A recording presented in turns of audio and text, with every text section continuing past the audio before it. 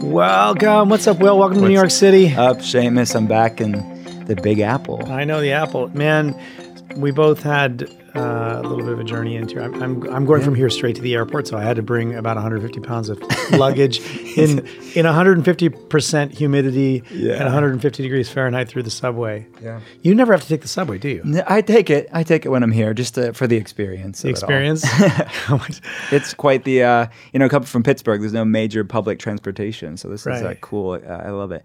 Today's guest is my hero. I mean, Terry Real is just doing epic things for marriages and relationships and parents, and he's just, I love this guy. Yeah, he's a family therapist, speaker, and author, and he's a longtime contributor to Goop. And one of the things I love about his approach is he really is about trying to change the dynamic, the classic dynamic of masculinity. He's not about feminizing the male. Yeah.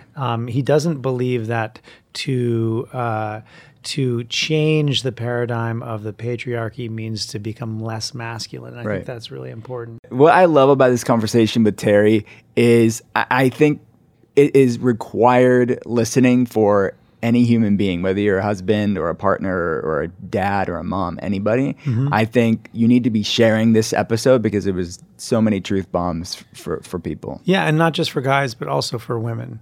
Yeah, totally. It's for any side of the relationship. Cool. All right, well, let's jump into it.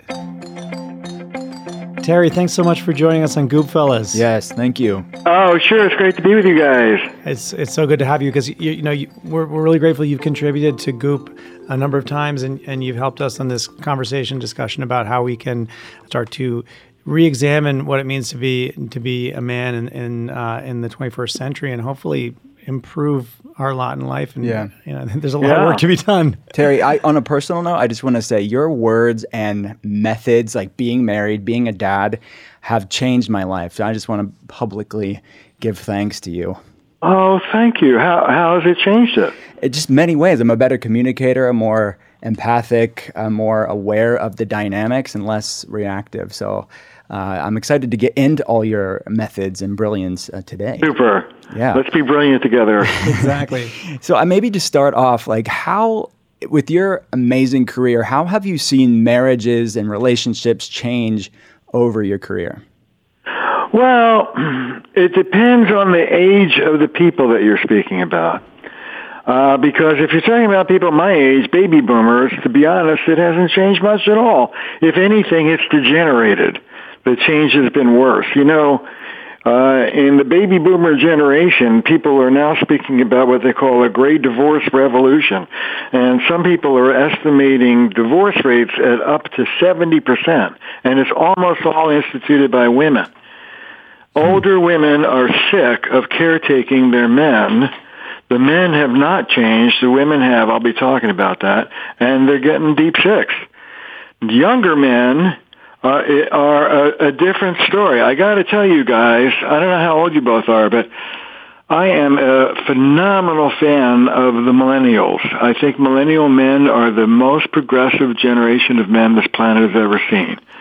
And I know they're narcissistic and they're this and they're that and commitment phobic and all. I'm not idealizing them, but I am saying that millennial men, partly because of economics, expect not just two working people, but two careers. They expect to share decision-making. They expect to help out around the house. And they have a more egalitarian model of marriage. And one of the things we know from research, one of the few things we know about couples from research, is that egalitarian modern marriages work better than traditional hierarchical marriages. People are happier, people are less depressed, people report gobs more marital satisfaction.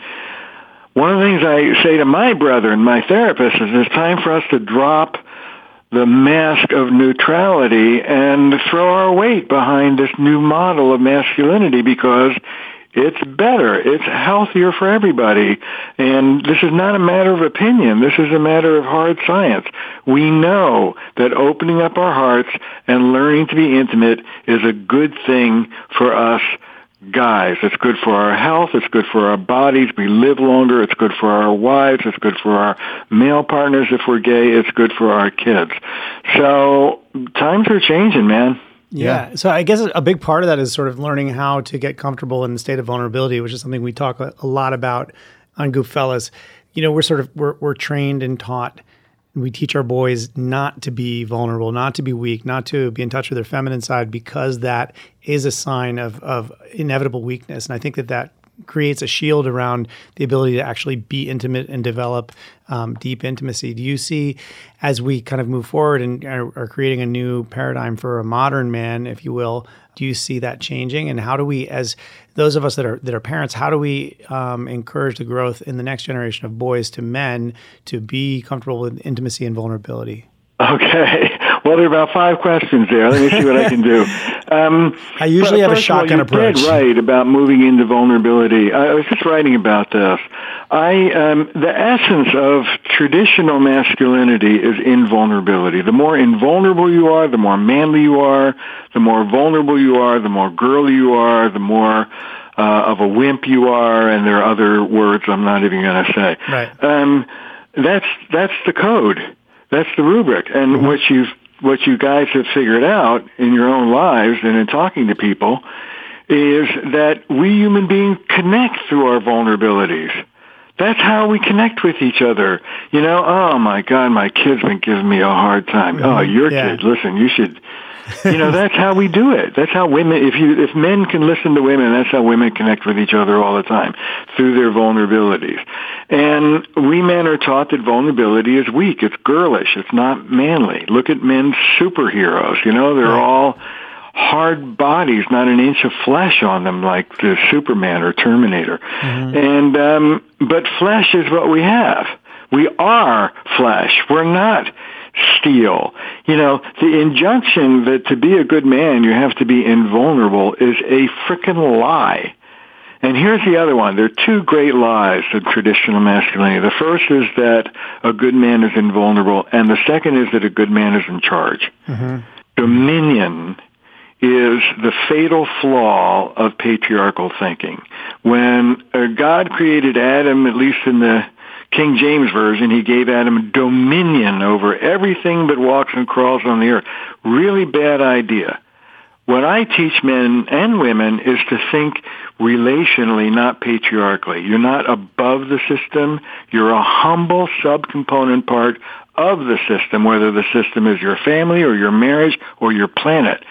And if we don't learn that we're not lording over nature, but we're in nature, we will die and take the planet with us.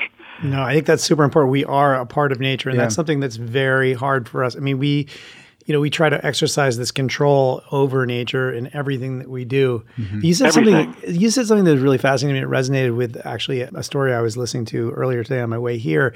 The NRA and this ad that Bushmaster came out, one of the manufacturers of the AR-15, they came out with this ad recently that said, "Get your man card back," and it was this, very militaristic font and a guy holding a gun, and how to sort of be dominant and violent meant to actually be a man. And I think that's, if you look at violence is I was on a panel a couple of months ago with an extraordinary man who broke off of the Mankind Project and has been working in prisons. He himself had been in Folsom Prison for 28 years for killing somebody. And what he said really rocked me. He said, violence is the ultimate expression of masculinity. Because what happens in masculinity is if you're one down, in the traditional world of men, you're either one up or one down, dominator or dominated, winner or loser. There's no platform for same as. There's no platform for meeting or intimacy. And in the world of men, if you are dissed, if you are put in a one-down position, the way you right yourself and move into justice is by blowing the person away. Violence is essential to traditional masculinity. And the move from one down to one up, from feeling inadequate or shame-based to feeling grandiose, and now you're an avenging angel, that is traditional masculinity, particularly in America. Yeah. something that you talk about is how women have raised the bar for men, rightfully so. But there's a lot of guys that are listening out there right now that see the dysfunction of their father's generation or grandfather's generation, and they want to do better.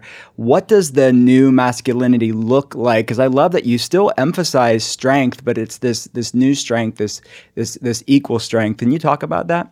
Yeah, it really pisses me off when people say I'm trying to feminize men. I'm not trying to feminize men any more than feminists are trying to masculinize women. I want whole human beings. I want big, sensitive, tender, strong-hearted, strong guys. And I want sexy, beautiful, feminine, smart, competent, can run the country girls. And we can have it all. Yeah. What the traditional code for both men and women does is what one of my old teachers, Olga Silverstein, used to call halving yourself. Halving. You take half of your human characteristics and you say, well, those are all feminine, and these are all masculine. And I'm going to go over here on this side of the page, and I'm going to exile everything on that side of the page. Not only is it crazy, but it's traumatic. I speak about the normal traumatization of boys in our culture. Taking half of your human qualities and disowning them is injurious to your health. Mm-hmm. But that's what we do to our boys, whether we want it or not. And we're still doing it, by the way. Girls have radically changed, but they just did a massive survey of elementary school kids. What is a good man? What is a good boy? Same shit that it's been for 50 years. Strong, independent, logical, blah, blah, blah, blah, blah, blah. The thing of it is that these qualities of traditional masculinity will ensure that by today's standards, you're going to be seen as a lousy husband. Wow. There's sort of a weird pack mentality that happens with guys too, because I've noticed growing up. I was bullied when I was in middle school. And I watched a lot of other kids get bullied. Yeah. And there's sort of this, if you're a victim of bullying or you see someone else who's a victim of bullying, you want to just kind of disappear. But you don't want to come to their assistance because you know that you're going to be the next target. But I've also seen something happen is when boys or men or teenagers step up and they actually, they look around, they recruit one or two other people around them to say, this is not right. This is fucked up. Let's step into this.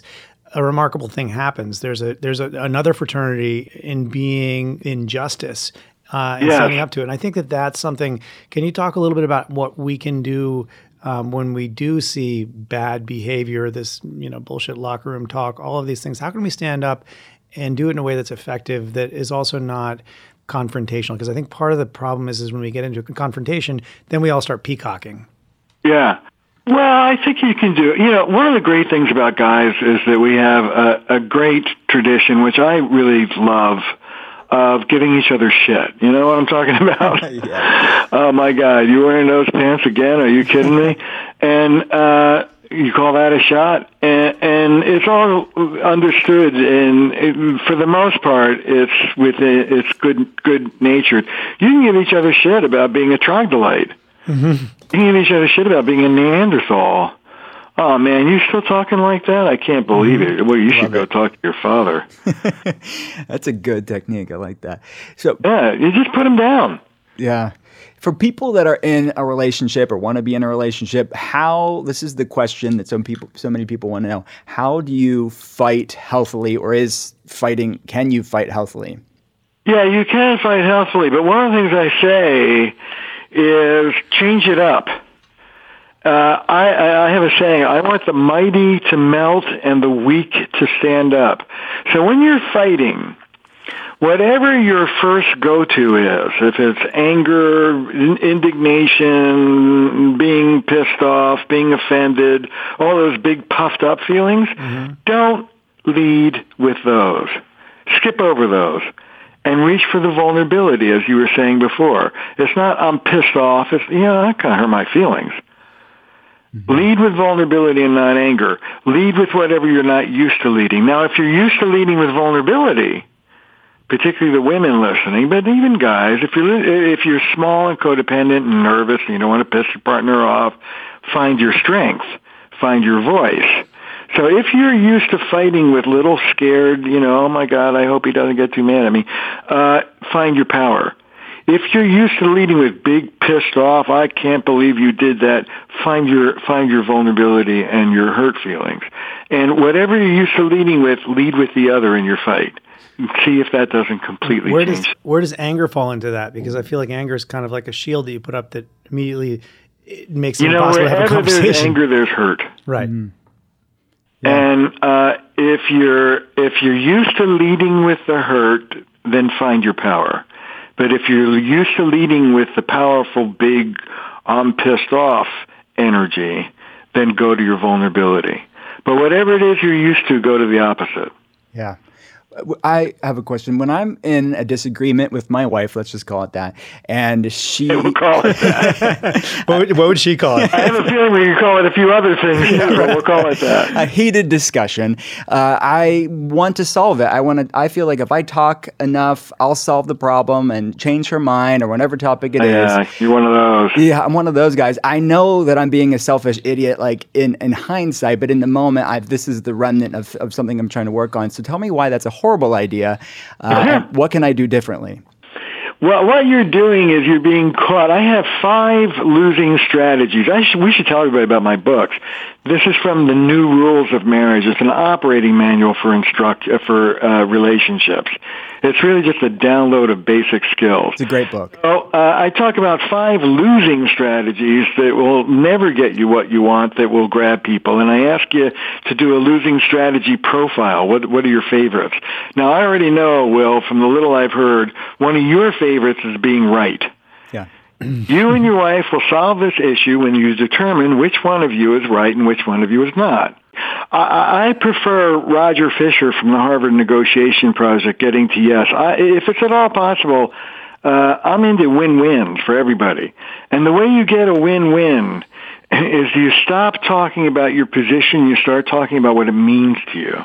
And then maybe you and your partner can work out something that will work for both of you. The example and I recommend the book, Getting to Yes, it's sold millions. Mm-hmm. The example he gives is she wants the window open because it's stuffy in the living room. He doesn't want the window open because it'll be a draft on his neck and he'll catch cold. They're arguing about it. They talk about what they want instead of the window should be open, no, it should be closed. They figure out that she wants fresh air. He doesn't want a draft. They go into the kitchen and open the kitchen window and then move back in the living room. Guess what? No draft, fresh air. Win-win. Yeah. And win-wins is what I'm after for people. To get off of the position, I want to do this. No, I don't. Yes, I do. No, I don't. And start talking about what it means to each of you. Yeah. See if there's some play there. Well, that paradigm, that's a very like masculine, feminine paradigm that for someone to win, someone has to lose. And I think that we get stuck in that because that's how we teach. That's how games work. When we're boys growing up. Well, it's fine for a game. It's just not very good for life. But I mean, that's where we learn a lot of our behavior, though, is in this sort of group play. And in the world of men, it's either win-lose. There's no place for both of you winning at the same time. And you asked me earlier, what's the alternative to this traditional model? In a nutshell, the alternative to thinking patriarchally is thinking relationally, which is the same as thinking ecologically. Your relationship is your biosphere, okay? You can pollute it over there with your temper, but you're going to breathe it over here in your wife's withdrawal. You're in the system. You're not above the system, whether the system is the planet or your family or your marriage or your own body. We are not in control of these things. We're parts of it. And so once you realize that you're in a biosphere with your partner, things, for example, to take your example, if one of you wins and the other one loses, you both lose. Do you know why? No. Why? Because the loser will make the winner pay for it. Yeah, it's true. Yeah. You and they are connected. And if you bully your way through to a short-term win, you're going to pay in terms of long-term resentment. Yeah. something that you taught me through your words over the years is when I do want to reactively talk and defend myself and be right is this acronym of WAIT. And ask. Can you tell everybody about that acronym? I think a lot of people can benefit from that. WAIT. I didn't come up with it. No one knows who did. It's attributed to 53 different people. But WAIT is, why am I talking? Am I talking to drill her into the ground and prove my point? Am I talking? See, this business about being right. Let me counsel you a little. This business about being right is what I call applying the scientific method to your relationship. It's like, well, let's figure out whose opinion here is the valid one, and then we'll be able to work on it. Let's resolve our differences by eradicating them. Forget it. Here's the bitter pill, my friend. There is no place in personal relationships for objective reality. Objective reality is great for getting buses to run on time, but it doesn't matter. Look, he's driving very aggressively. He thinks he's aggressive and competent. She's nervous as hell and sees him as being reckless and irresponsible. They're at it. They're having what I call an objectivity battle.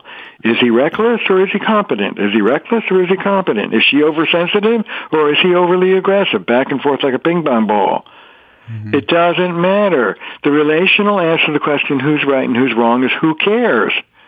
Yeah. What matters is how are the two of you going to work like a team and make this work for the two of you? Mm-hmm. So she says, after my counsel, not you're driving like a maniac, which is arguable. She says, when you drive like this, I get myself scared. As a favor to me, would you please slow down so I don't have to be miserable next to you? And he says, being a generous gentleman, sure. What I love that you just said is that when you do this, I make myself scared. She didn't say, you make me scared. No, I ask people to outlaw that phrase from their vocabulary. I make myself scared, not you make me scared. Yeah, or even really it makes me scared. Yeah. Take full responsibility for it. That's good. We're talking about fighting and disagreements. I have 2 kids. Can you tell the listeners about this witness abuse and fighting in front of kids and what... I mean, that shook me when I heard you talk about this. Yeah, it should shake you. It's sobering stuff. Look, kids don't have boundaries. They're not supposed to have boundaries. They're supposed to be wide open systems. You develop boundaries later. And if you are screaming at your partner and your kid is in the next room and you think that they're not being affected by this, let me tell you, that goes into them exactly as if you were screaming at them. They do not make a differentiation. They don't have the boundaries to do that. So when you're screaming at your partner and your kid's in the house, you just put your kid in the direct line of fire of your screaming and see how you feel about it then. Because that's what's going on. And in fact, when I have couples, my practice is couples people fly in from all over to Boston. We spend 2 days together. And at the end of the 2 days, we decide you're either back on track or getting a divorce. This is the last stop. It's true. And everybody who's seen me has got 2, 3, 5. So far, the record's 8 therapists who haven't done anything for them. Wow. And this is either transformation or go home. And in these situations, if I have a couple that's screaming and yelling and carrying on, and their kids in the house, I give them 30 days to stop. And if you're not stopped in 30 days, one of you moves out because you are damaging your children as we're sitting here. Yeah. I'm not in a relationship, and I would like to hopefully find a partner, and I want to be a good partner, the best partner I can be. And one of the things that I've noticed in my own past relationships, which haven't worked out, that the main seed of kind of rot within the relationship, or the main problem within the relationship, has been this idea of resentment and how resentment. Resentment, yeah. And it seems to me like once it takes there's an old AA saying resentment is drinking poison and waiting for the other guy to die. Exactly. I know historically with my ex-wife, who I unfortunately am very good friends with, and we've been able to sort of hash things through in the postmortem of our relationship. But one of the things that I really noticed is that there were things that I apparently was doing unknowingly over a long period of time that were really, she was harboring resentment. She was feeling ignored. She was feeling as though I wasn't really as engaged in our relationship. And then she'd start to get very angry with me over things that I didn't understand. I didn't know where it was coming from. So my response was very defensive. First of all, let me support you, because I have this is a hard saying for women. And for a lot of more passive guys, but for those on the more passive side, you cannot rightfully get angry about not getting what you never asked for. And one of the things I say to women is, girls, Cinderella is dead. Prince Charming has probably just come out of rehab. And if you want it, you're going to have to roll up your sleeves and fight for it. Nobody's going to give it to you. That is the tradition of femininity. That's part of the traditional female role that we have to get over as well. Yeah. I mean, why is it as men we're just completely like, it's like we're almost in our own world unless it's presented to us in bold, Times New Roman 20 font. We don't actually see what's going on. I saw a New Yorker cartoon with a couple sitting in front of a therapist, and the woman saying, "I know you don't know why we're here. That's why we're here." A friend and colleague of mine, Jeffrey Kerr, talks about privileged obliviousness in men.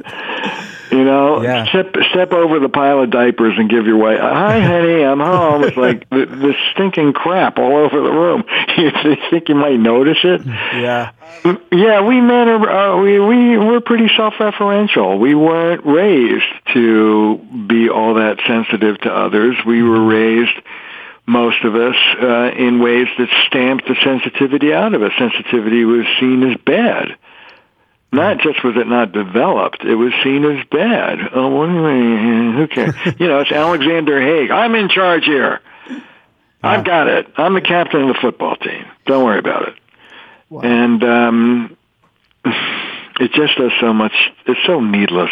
Yeah. Okay. So the women in our lives need to stand up and speak for what their needs are. Yes, I want for women and for passive men more assertion on the front end and less resentment on the back end. And if you don't assert yourself on the front end, then don't be resentful on the back end. Yeah. So but how do we neutralize the resentment once it starts? Because I feel like it's now look, resentment. I have a 6 CD set from Sounds True. I don't get any money. I'm just saying it. Called Fierce Intimacy. And I've been running around the country talking about fierce intimacy. Fierce intimacy is that you take each other on. You tell each other the truth. Now, we try and do that, and it doesn't work very well, so we back off. You have to learn how to do it. That's the missing piece. But the fact that we don't take each other on and we compromise, or we tell ourselves we're compromising, but really what we're doing is being resentful. When we stop telling the truth to each other, the first casualty is passion. You get resentful, you get less generous, you get less sensual, you don't want to surrender, you don't want to give, and things dry up between the two of you. Speak up to each other, but you have to learn how to do it. I talk about speaking up with love. I have a whole, I'm just throwing out resources. If you go to my website, there's an online course called Essential Skills, and I talk at length about how to stand up for yourself in a relationship and love that person and love the relationship in the same moment, in the same breath.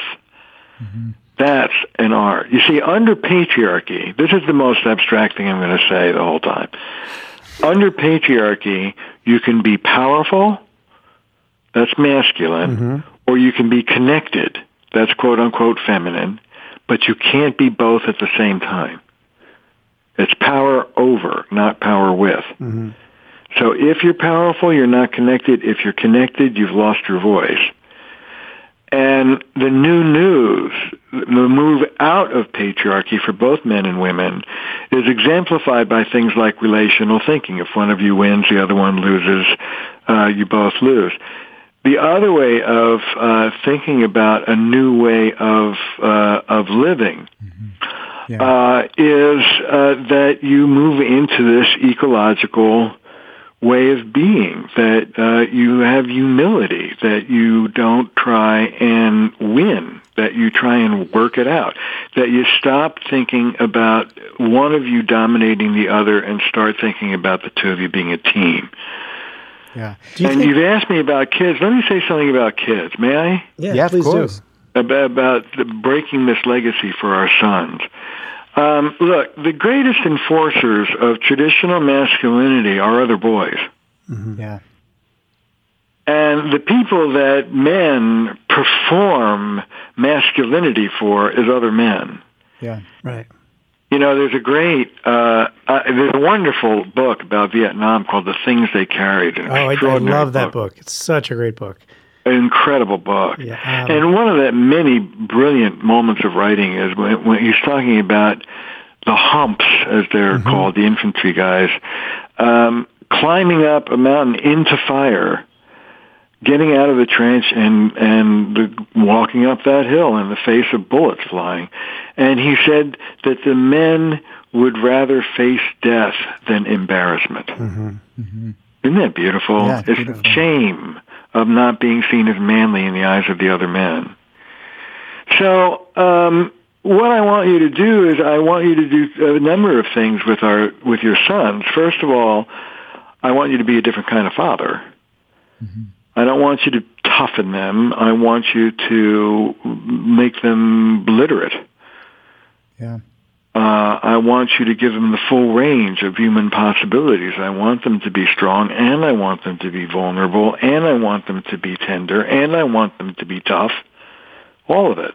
Yeah. How can we teach our sons that to be vulnerable is to be strong? You know, the greatest way of teaching our sons how to be vulnerable is, guess what? Be vulnerable with them. Yeah. Talk about, as they get older, boys are hungry for their fathers as humans, not just as machines. One of the things I wrote, and I don't want to talk about it, my first book, is boys don't need their father's balls, they need their hearts. Truth. So show your son your heart. Talk about your own worries. When Belinda and I, my wife, who's a family therapist, when the kids were little, we would come home and we would talk about our cases. Mm-hmm. Oh, man, we saw these two people are killing each other, boys. You should hear what they say to each other. Oh, my. And we do it in like 5-year-old terms. Mm-hmm. But we would share our day. Our little 5-year-old had what we called Alexander's invariant prescription. He listened to these elaborate, kid-scaled cases, and he'd think and think and think, and then he'd say the same thing every time as if he'd never said it before. And he'd look up after thinking really hard, and he'd point his finger at us and he'd say, "These people need to be nicer to each other." Well, it's true because we treat kindness as though it's a commodity of scarcity. That there, you can only dole out so much of it. We treat kindness as if it's feminine. Right. Yeah. Yeah. So this concept of fierce intimacy that you talk about, how long does it take for the average person? How do you know you've got it? I guess maybe it's a dumb question, but I mean, I want that with my wife. Well, I'll tell you, to be really honest, if you're serious about it, then put some effort into it. Buy the CDs and listen to them all and practice the skills and do the exercises and, belly up to the bar and ante up a little bit. Put some skin in the game. Yeah. Most men do not want to put much effort into relationships. We devalue it. We've learned to devalue it. I mean, okay, relationship skills workshop. Oh, okay, that versus golf. Or, the playoffs on TV. Are you kidding me? No, I'm not kidding you. Get your ass in the chair and learn a few things about how to be intimate. It's good for you. Yeah. I've heard you say most hetero guys are pretty much happy with their relationships and women aren't. Can you tell why this is? Like, why are we having this issue? Well, as I was saying, I deal with like marital death door couples, and even there, I peel the woman off. I say, "You go in the waiting room. Let me talk to Harry." I talk to Harry, and he goes something like this. I mean, this is somebody who flew in from God knows where, paying me an arm and a leg. Already have 2 divorce lawyers. They are like hanging by a thread, right? I get the woman away, and I say to the guy, "Wait, what's the deal?" And he goes, things aren't really that bad around here, Terry. If you could just kind of get her, chilled out. These guys are deluded, man. Yeah. But the reality is most men are not unhappy in their marriages. They're unhappy that the women are unhappy with them. Yeah. Women are unhappy in their marriages because women want more emotional intimacy than we have raised boys to deliver. Yeah. Women's roles have changed radically in the last century. Now the gauntlet is on the men's side. Yeah, it's time to catch up and raise up. It's funny because it really parallels sort of the male paradigm of our physical health as well. We often talk about, we talk a lot about health here, obviously, and oftentimes the first sign or the first symptom of a heart attack for a guy is a heart attack. We're constantly rearranging the deck chairs in the Titanic and pretending everything's okay until suddenly it's catastrophic. And it seems like we have a tendency to do that in relationships. Learning to live relationally, learning to open your heart, learning to have like 5, okay? Is that too much to ask? 5 relationship skills that you practice. How to speak on your side of the street from the I and not go over to your partner's side of the street. How to speak for yourself and be loving at the same time. How to really listen and put yourself aside. How to move into repair by being generous to an unhappy partner. And how to cherish each other. These are the 5 skills that I keep honing in on in almost every format, my book, my CDs, my online course. Do these 5 things well, and you'll have a good relationship.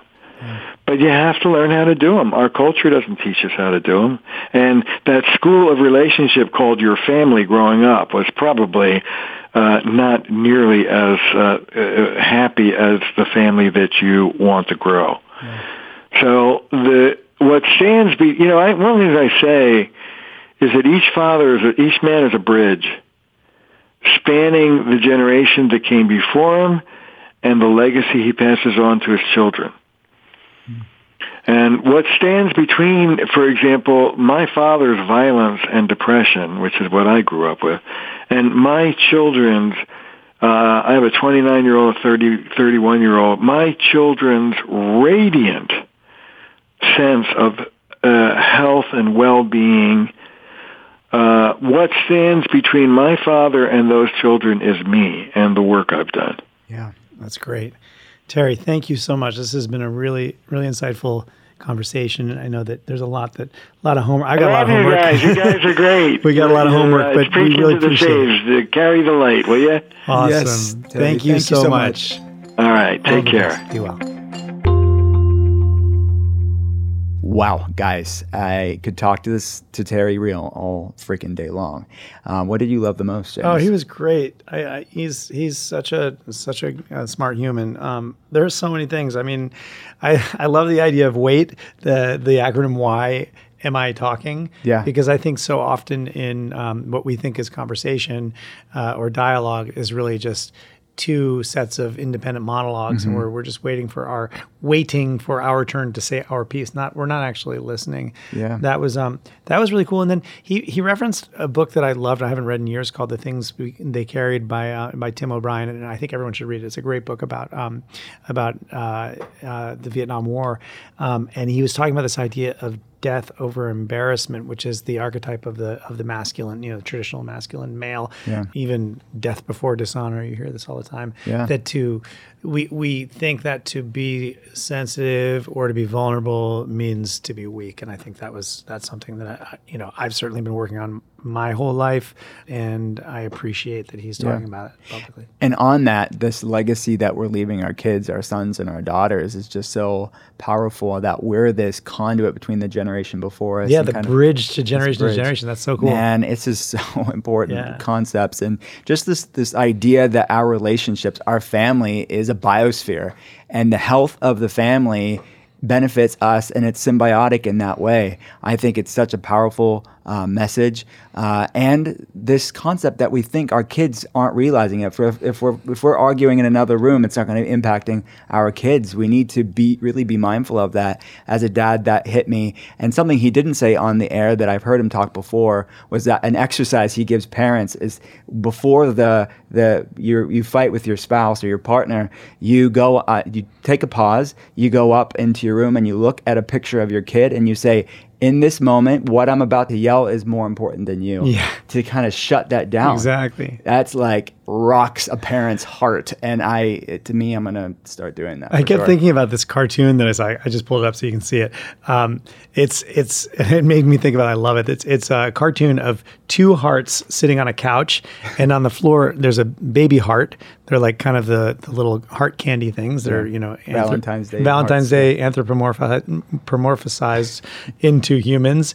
And the father heart says, "We will not mess you up," and the mother heart says, "Like our parents messed you up," and the kid heart says, "A whole new kind of fucked up," because we don't really realize just how much we think we're not repeating the pattern behavior of our parents. And I love that idea of actually our role as parents is to be a bridge between those generations, and to be cognizant of it. And I love what you just said about whatever I'm about to yell is more important than my kids. Yeah.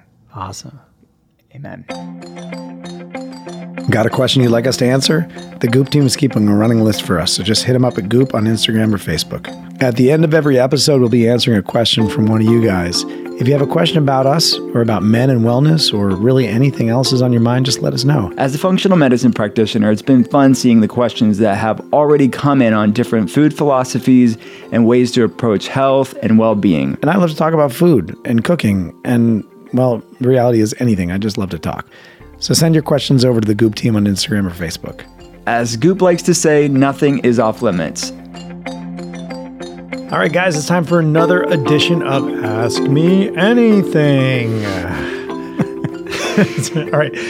Steve writes, what is your favorite snack food? It's a relevant question right now. Yes. So Seamus is about to jump on a plane. And you just got off a plane. I just got off a plane. My favorite snack food, if we're sticking just to that, I will typically, I like the single serving nut butters, like the almond butter nut butters. They're easy. You can pack in a bag, on the go. Those are probably what I have the most. How about you? When I got my shit together, I'll have some of those and take along some celery and some carrots for a little snack. I really like grass-fed beef jerky. The only concern that I have with that is when you're flying, retention of sodium and inflammation. So I do, it's a nice protein to have a little bit of, but when it comes to snacking is something I really only do when I'm traveling. Yeah. I don't snack at home. Yeah, you know what I often do when I'm traveling is not snack, is fasting, and then when I get to the destination, I'll eat the food. But yeah, I think those are some ideas. I would say the nut butters, they come in single servings, and grass-fed beef sticks. When I was traveling last week with Frank Lippman, he was kind enough. Actually, it wasn't Frank; it was Janice, his wife, who did this. She boiled some really good eggs. Oh yes, and sent them along. And this is a plug for my good friend Ben Jacobson from Jacobson Salt Company. I always have a little travel kit of sea salt. Yeah. So I had the eggs, they were peeled, and I brought a little sea salt, and I mixed some spices in there as well, so I can just kind of dip the egg in the spice, and that's a really, really good snack. Awesome. One more idea for our friend that asked the question is egg salad. You could do an egg salad, and we get these almond flour crackers, like Simple Mills almond flour crackers. Everyone in the plane will smell you when you open up that Tupperware, but it's a nice, easy snack. I used to, and I have done this before, brought a can of anchovies on the plane, and I was asked this question in an interview once, and I said, well, yeah, I brought some avocado and some nori and some anchovies, and I rolled up and made a little hand roll, and I got so much hate mail from people like, I can't believe you brought fucking anchovies on the airplane. But the reality was I was flying to Italy and all the Italians loved it and everyone wanted to bite. So I was making snacks for my whole aisle. That's right. Leading the path. That's it for today. Thanks for hanging out with us. Will and I would love to know what you think about Goop Fellas. If you have a chance, please rate and review the podcast here. And if you like what you're hearing, hit subscribe and pass it along to a friend. To see more, head to goop.com/goopfellas. And we hope you'll be here again next Wednesday. Talk soon.